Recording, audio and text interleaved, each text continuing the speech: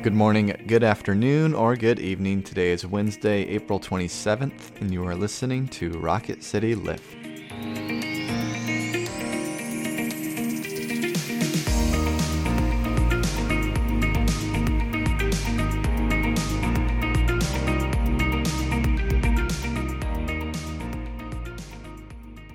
Hello all, welcome back to Rocket City Lift. I'm Brett Goodeman. And I'm Tara Bolger. We come to you 3 times a week to bring a bit of a spiritual lift to your day. In this Easter season, we are going to be reading from the book of Psalms. But before we get to that, let us open with a prayer. Let us pray. Gracious God, we give you thanks that you have seen our wounds and loved us still, that you have offered us grace and forgiveness and your very self so that we might be redeemed.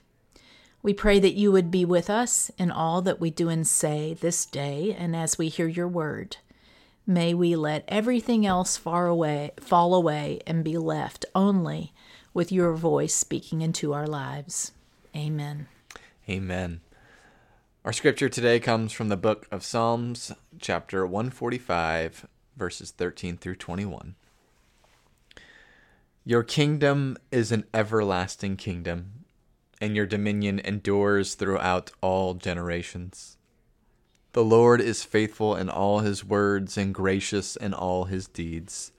The Lord upholds all who are falling and raises up all who are bowed down.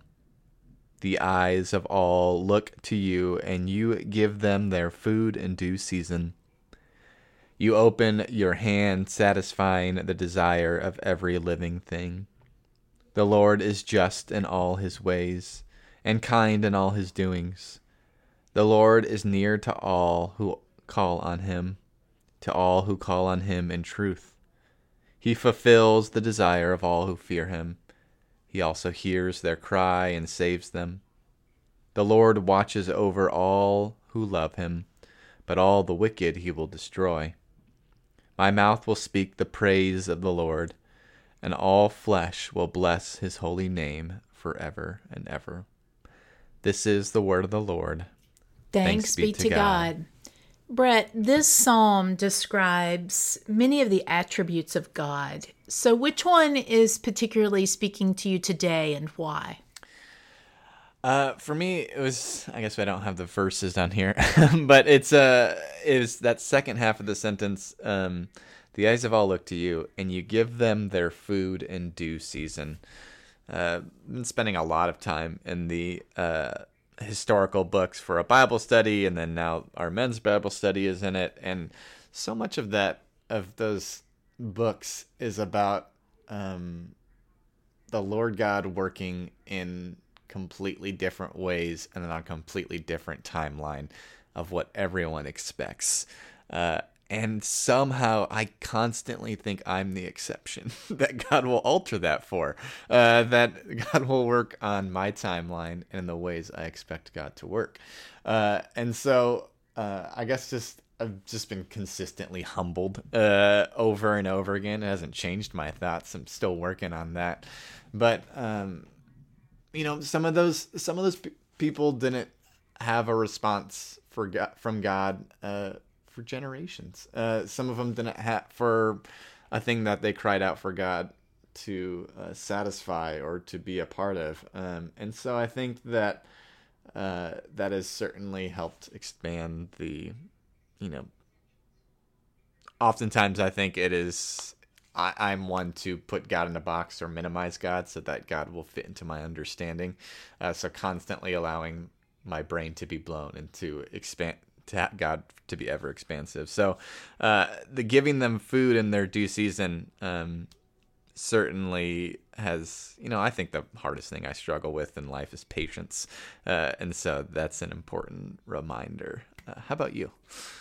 I like what you said very much, and I can't tell you how many times I've been, if I'm in a place where I'm struggling, if I'm really honest, what I want is for God to suspend the natural laws of the universe and make me exempt, right? I don't want to suffer. I don't want to have to wait. I don't want to go through all the other things that people go through. And Yeah. there are people who go through worse and there are people who don't. Sure. And, so I totally get that. I also find, I think, the older I get, that conception that life is long and God works in terms of generations actually now brings me more comfort than anxiety. Because it reminds me that even though I cannot see, even though the pain may be great, God is still at work. And I don't know what that is, but I believe it. Yeah. So the part that stuck out to me, the attribute that really is speaking to me, is that the Lord is faithful. That idea that God is faithful even when I'm not. God believes that we are created in God's image and are capable of good, even though all evidence is to the contrary. That God knows me and all of my brokenness and still finds something to love. That kind of faithfulness is really amazing to me. And I would say that, like, my core desire is always that I want to be loved. And I think that's what, I don't know, I guess in some ways, God is faithful in a way that humanity cannot be. And that fills me up when I really kind of meditate on that and think of it. So I had written down too the concept of time, but that faithfulness is really amazing. I guess it was Martin Luther who said, if I were God, I would have kicked the world to pieces. Yeah. And God didn't. Yeah. God was faithful still. And that's kind of like the whole of what I'm basing my life upon. In jest, I will say, I like the food the Lord gives me. I mean, so those are the things that are kind of speaking to me now. Yeah, and I love how, again, just to go back to the scripture that I've been spending a lot of time in, of the covenant that God makes with David, that his posterity will rule on this throne forever, and eventually Jesus comes through this line, but it's not, this goes through the exile, it goes through horrible kings, and then in the end it culminates in Jesus Christ, whose kingdom is not from this world, but comes into this world. And so God's faithfulness is borne out just in completely paradoxical, crazy ways that are still ultimately faithful and better than perhaps definitely I would plan. And all those places where there were terrible kings and all of that strife, that's always a result of human sinfulness, right? So, I mean, there is something about God is faithful, and God is faithful to generations, but God also kind of works within this framework where he allows people some autonomy or something that I don't understand. And so for me to remember that just because there is all this difficulty until God's promises come true is not a reflection on God, right? It's a reflection on humanity's struggle with whatever God is calling them to do and be. With that, let us close with a quote from Pope John Paul II, JB2. Do not abandon yourselves to despair. We are the Easter people, and hallelujah is our song. Friends, please join us again on Friday. But may the Lord bless you and keep you. May the Lord make his face to shine upon you and be gracious unto you.